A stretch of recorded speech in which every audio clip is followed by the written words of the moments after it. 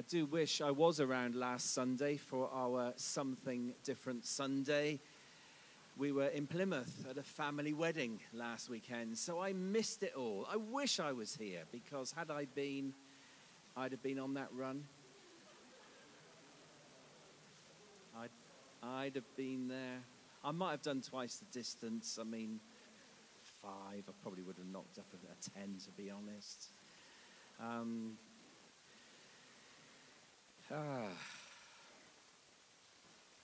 March 2020.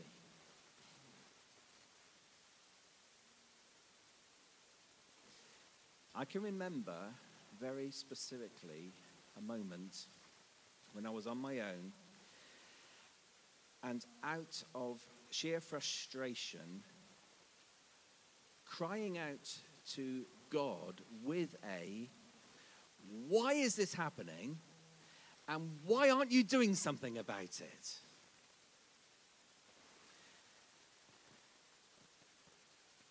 Now, I don't know how March 2020 landed with you, but let me just fill in a little backstory. Angela and I had booked ourselves up a holiday in March 2020. It was a special holiday because we were using it to celebrate 35 years of marriage. Let's face it, you've got to treat one another to something special. Already you're thinking, March 2020 rings a bell. And I don't know if you're like me, but in the lead up to a holiday, the lead up to the holiday would be relaxing, restful, enjoyable. A bit of winding down so that you feel ready to get the packing done and off on holiday. Except that in the January leading up to our holiday, Angela had a really painful back. The pain wouldn't go away. She ended up having to see a chiropractor. And that pain lasted really right up to March. During those few months, and I'm being very open and honest here, our church finances were under pressure. And we were looking at the figures, we were looking at the budgets, and it was a concern. Of course it was. You may remember that our very own dear Jean Smith, a member of the church here, well, she was ill, she was in hospital. And in fact, the day before we were due to leave for our holiday, we were going to Southmead Hospital to visit Jean. What happens? Angela trips over and she breaks a couple of bones in her hand. So leaving for our holiday was delayed because we had to be back in Southmead Hospital the day after so that she could have a plaster cast made for her hand. And that very day, our Jean passed away. And we ended up spending time with the family, already making funeral arrangements. Even as we were traveling from Bristol on our way to our holiday, we were getting some difficult text messages from our son. Our son has learning difficulties, and we had just found him a community house where he would receive support, and it was to be his home. But we were receiving messages to the tune of, I'm leaving, I'll make myself homeless. And we were already on our way to the holiday. Oh, and by the way, the holiday was completely curtailed because of the coronavirus. And it just didn't really happen. And it was like a special holiday for a special occasion, lots and lots of things going wrong. And that was the basis of me, in sheer frustration, even as a church leader, crying out to God, saying, why is this happening? What are you doing about it? Now, let's park that for a moment, because I think its relevance will come clear later. As Christians, we love the Bible. The Bible is more than a book. It's God's very word to us. The thing is, the Bible paints an amazing picture of Jesus. In fact, Jesus himself is the thread throughout the whole of the Bible. I mentioned the Bible as a book. It's actually a collection of 66 smaller books. And all through that, the thread, the central theme is Jesus, from cover to cover, from beginning to end. And therefore, even hearing that alone, it might not surprise you that as a church, our mission, our vision is what is in front of us every Sunday morning, continually reproducing the life of Jesus. So Jesus is at the very beginning of the Bible. In the first chapter of Genesis, you've got this. God said, let us make man in our image, in our likeness. Let us make man in our image, in our likeness. In God's creation at the very start, there was God the Father, God the Son, God the Holy Spirit, all at work together. God is there, Jesus is there, all in relationship. If you then go to the very back of the book, at the very final book of Revelation, the very last chapter, you will read this. This is chapter 22 of, this is verse 16 of chapter 22. I, Jesus, have sent my angel to give you this testimony for the churches. I am the root and the offspring of David and the bright morning star. So that in all of the prophecy contained within Revelation for the future times, the Bible concludes with this beautiful image of the river of the water of life flowing from the throne of God and the throne of the Lamb. God is there. Jesus is there in perfect relationship. And you just see there the connectedness, the relationship, the unity that exists between Jesus and God. Now, I paint that introduction because our reading, which I'm just about to read, covers the story of the cross. Here we are now in the Easter period. And today we're having a look at the cross. And in particular, I feel that we're going to be looking at something that is intimate and personal about the humanity of Jesus and his relationship with God. And we're continuing in the Gospel book of Mark because we've been looking at that since January. So if you want to read with me, it's Mark chapter 14. And I'm going to read of an occasion just before the cross, first of all. This is Mark 14, verse 32. They went to a place called Gethsemane, and Jesus said to his disciples, sit here while I pray. He took Peter, James, and John along with him, and he began to be deeply distressed and troubled. My soul is overwhelmed with sorrow to the point of death, he said to them. Stay here and keep watch. Going a little further, he fell to the ground and prayed that if possible, the hour might pass from him. Abba, Father, he said, everything is possible for you. Take this cup from me, yet not what I will, but what you will. Then he returned to his disciples, found them sleeping. Simon, he said to Peter, are you asleep? Could you not keep watch for 1 hour? Watch and pray so that you will not fall into temptation. The spirit is willing, but the body is weak. Once more he went away and prayed the same thing.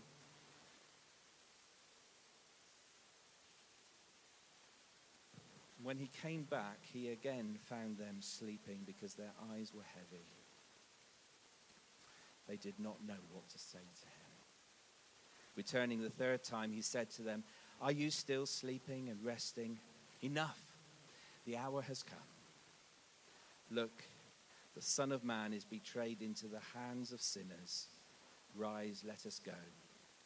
Here comes my betrayer. And after that, yes, Jesus was arrested. He was tried. He was condemned to death and executed on a cross. I genuinely cannot imagine what pain Jesus went through being nailed to a wooden cross. But we jump right into the story now. This is Mark chapter 15, verse 33. At the 6th hour, darkness came over the whole land until the 9th hour.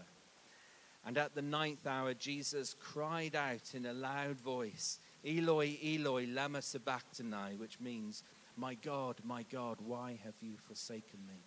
When some of those standing near heard this, they said, listen, he's calling Elijah. One man ran, filled a sponge with wine vinegar, put it on a stick and offered it to Jesus to drink. Now leave him alone. Let's see if Elijah comes to take him down, he said. With a loud cry, Jesus breathed his last. The curtain of the temple was torn in two from top to bottom. And when the centurion who stood there in front of Jesus heard his cry and saw how he died, he said, surely this man was the Son of God. Some women were watching from a distance. Among them were Mary Magdalene, Mary, the mother of James the younger, and of Joseph, and Salome.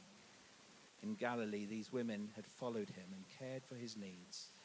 Many other women who had come up with him to Jerusalem were also there.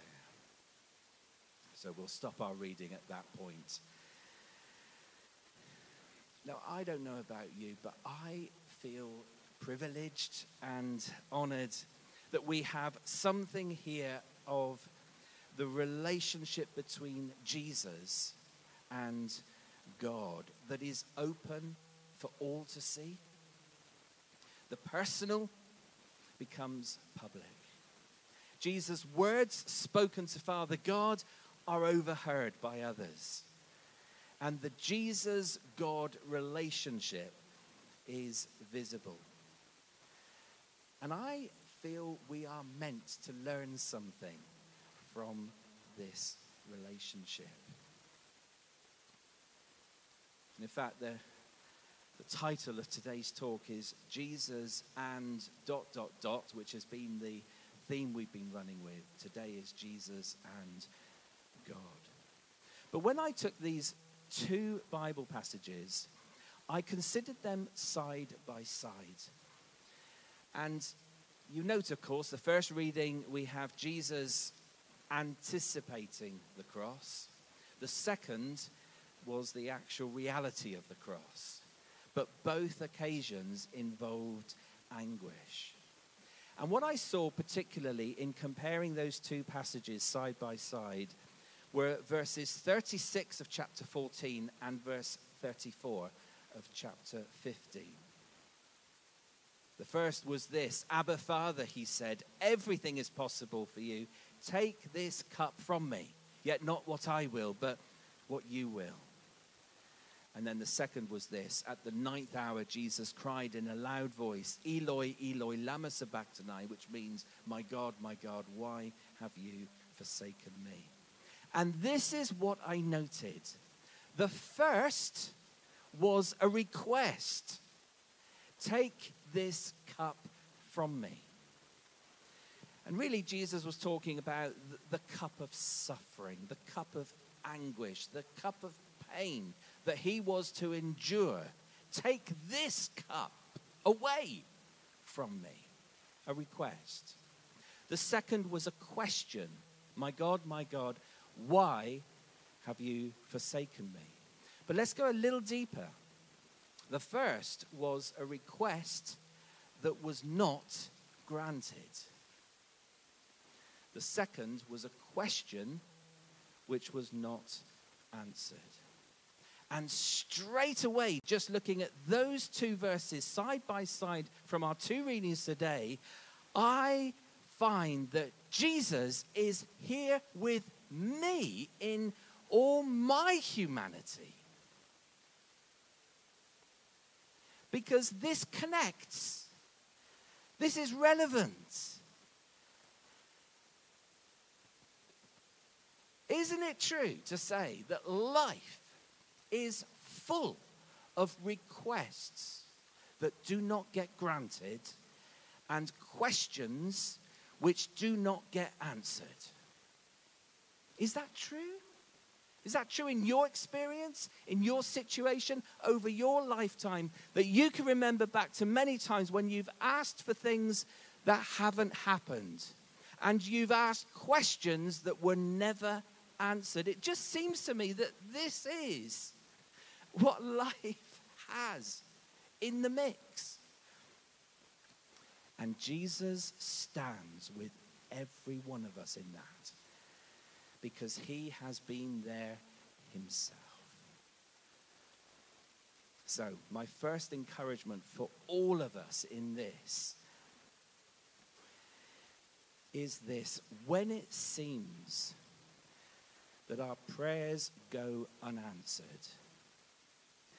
then let the very presence of Jesus be your strength, be your comfort, be your help, because Jesus understands and he has been there himself. Be reassured that when we feel God isn't responding to our pain, our requests, our questions, then Jesus stands with us in that, because he has been in that place himself.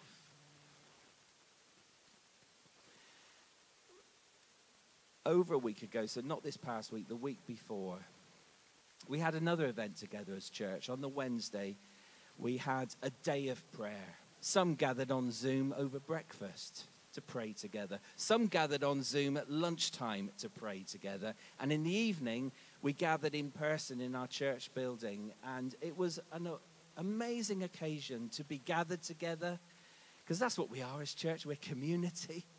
And to pray together.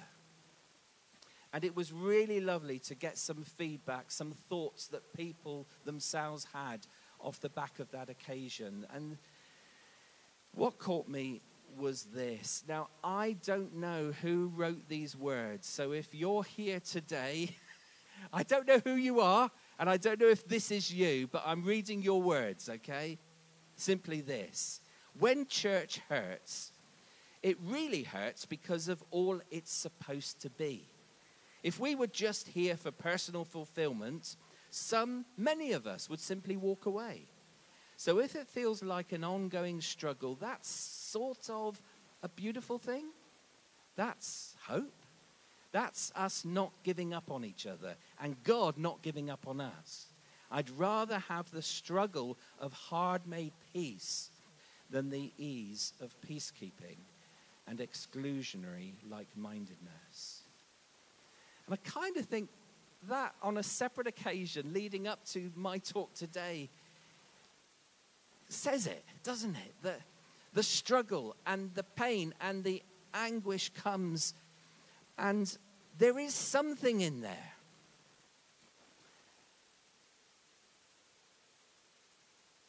I don't know. How often would you say, I think that's kind of a beautiful thing?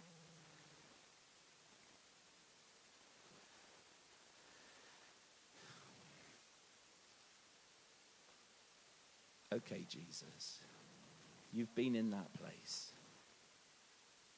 Jesus, you know what it's like to make a request and it doesn't get granted.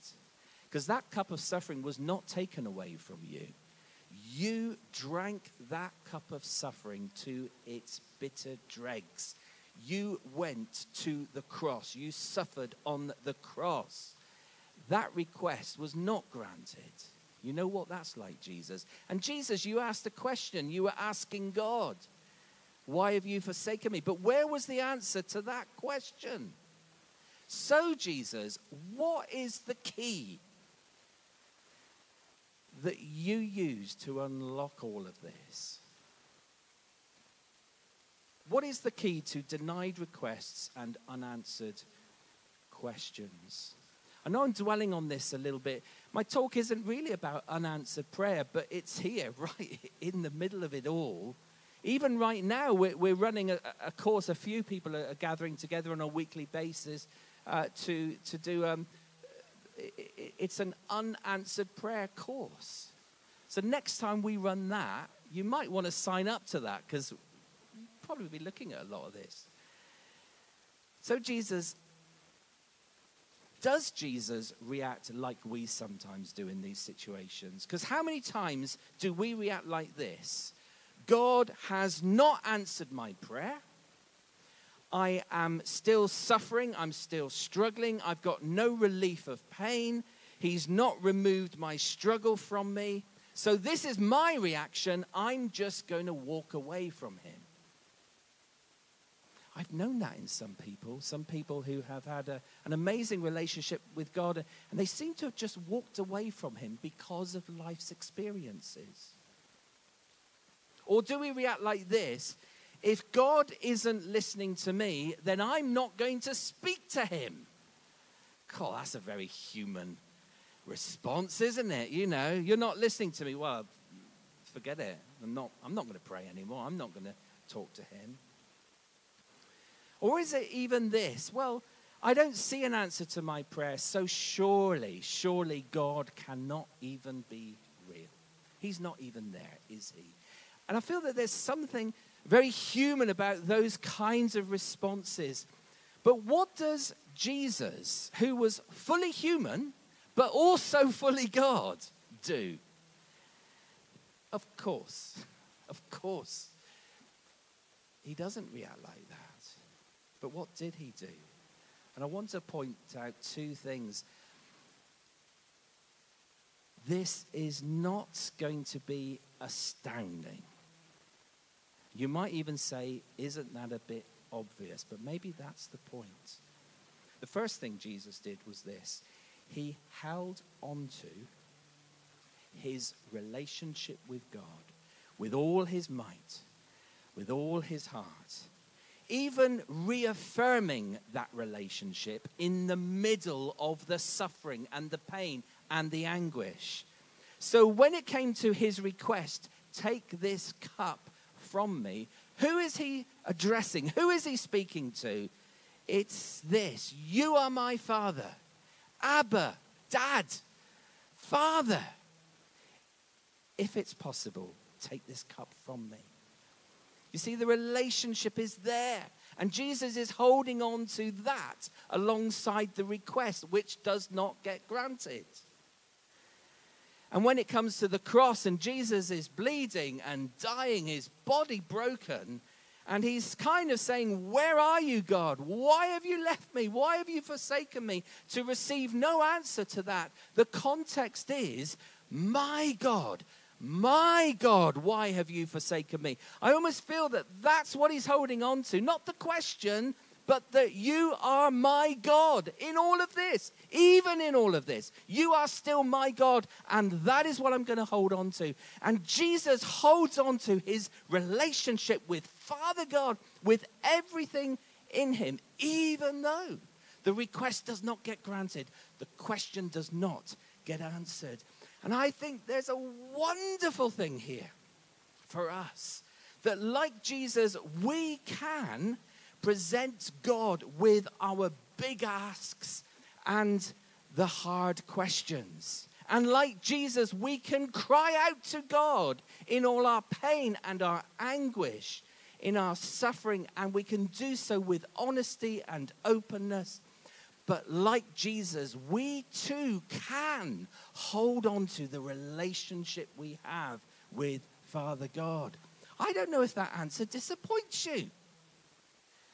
Because you're probably thinking, Derek, if you're going to talk about unanswered prayer and requests that don't get granted when we're praying and praying and praying, I want more than that, please. Except that's what Jesus did. And I'm thinking it may well be the best answer that we can get to this situation. But Jesus did something else. In all of this, he surrendered himself to God. He utterly gave his life over to Father God. So when he asked for the cup of suffering to be removed, what did Jesus say? However, not what I want, but your will be done. And when Jesus cried out on the cross, my God, why have you forsaken me? and he gets no answer to that question, how does Jesus follow that up? He follows it up like this.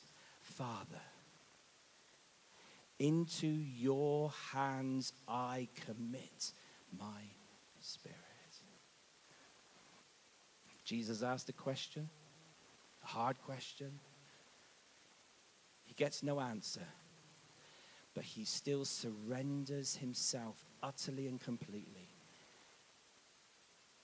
into the hands of God. Father, into your hands I commit my spirit.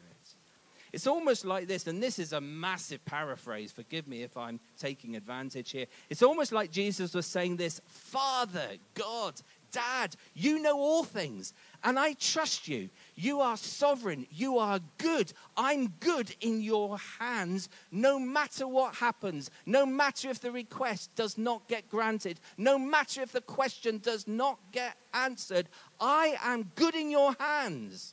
And that is good enough. It's more than good enough. I trust you. I wholly give myself to you. It's all about your purposes and your promises and your plans. And it's as if Jesus is proving the reality that we find. Romans 8:28, we know that in all things God works for the good of those who love him, who have been called according to his purpose. It's as if he's living out the reality of that. He's proving the truth of that. I'm good in God's hands. All things will work together for good. I know that. I believe it. I trust that. I don't know if you know that song, Waymaker. I love these words. Even when I don't see it, you're working. Even when I don't feel it, you're working. You never stop. You never stop working. But Jesus was also practicing his own words. When he was teaching his followers how to pray, he said, look, pray like this. Father, you address God as Father. Our Father in heaven, hallowed be your name. Your kingdom come. Your will be done on earth as it is in heaven.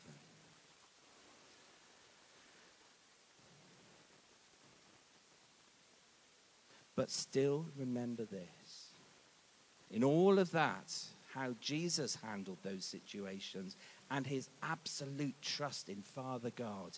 And that's the example to us to follow. That's the point behind this talk. Remember this, Jesus still suffered. And he still cried out to Father God. And I feel that is saying to you and me, it's okay to cry out in your pain, in your suffering, and in your anguish. It's okay to ask the hard questions of God. And it's okay to just be you in all of this. But in your crying out and in those requests and questions, in the context of your suffering, hold on to that relationship you have with Father God. Don't walk away from him. Don't give up on that relationship. Some things are really worth pursuing to the end. Some things are really worth fighting for. And one of those things is your relationship with God, even in the face of intense suffering and difficulty. That is the thing to pursue with everything you have, everything that is in you. That is worth fighting for. And that's what we need to grasp. Oh, that I had 3 simple points to make and you thought, there's the answer to my suffering. Easy. How did I miss that? Except you're thinking, Derek, what you're saying today, I think I've heard time and time again previously. But I think this is the point. This is what we do. We hold on to God, even in the middle of the worst of suffering.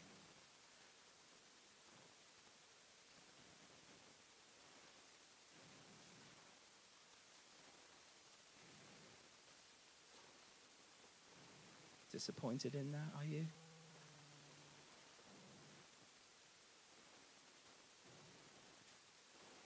Believe me, sometimes the speaker comes up to this place thinking,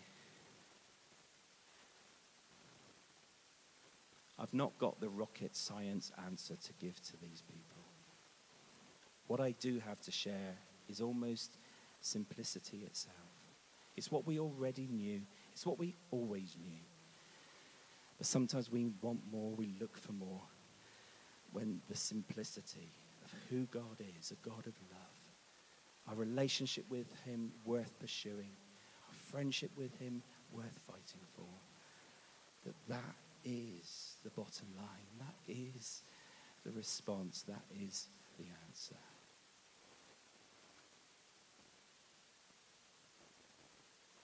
Is your relationship with God worth pursuing? I want to say yes, but what's your answer to that question? Is your relationship with God worth fighting for, even if you are in severe pain and distress and anguish? I want to say yes, it is. But what's your answer to that? Some of you, I know, have faced incredible pain.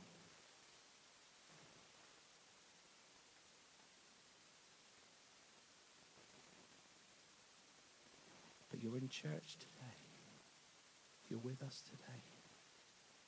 And you are an example to me. You are an inspiration to me.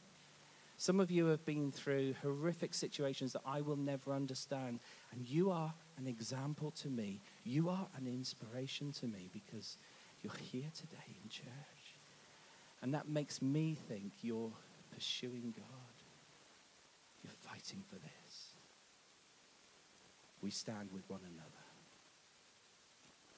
And Jesus stands with us because he knows what that's like. Nesta's going to lead us in the time of communion. How do we respond to this? How can we not respond in a better way than to break bread and drink from the cup? Interestingly, a cup again. Jesus' body broken, his blood shed to bring us into relationship with God. And that is worth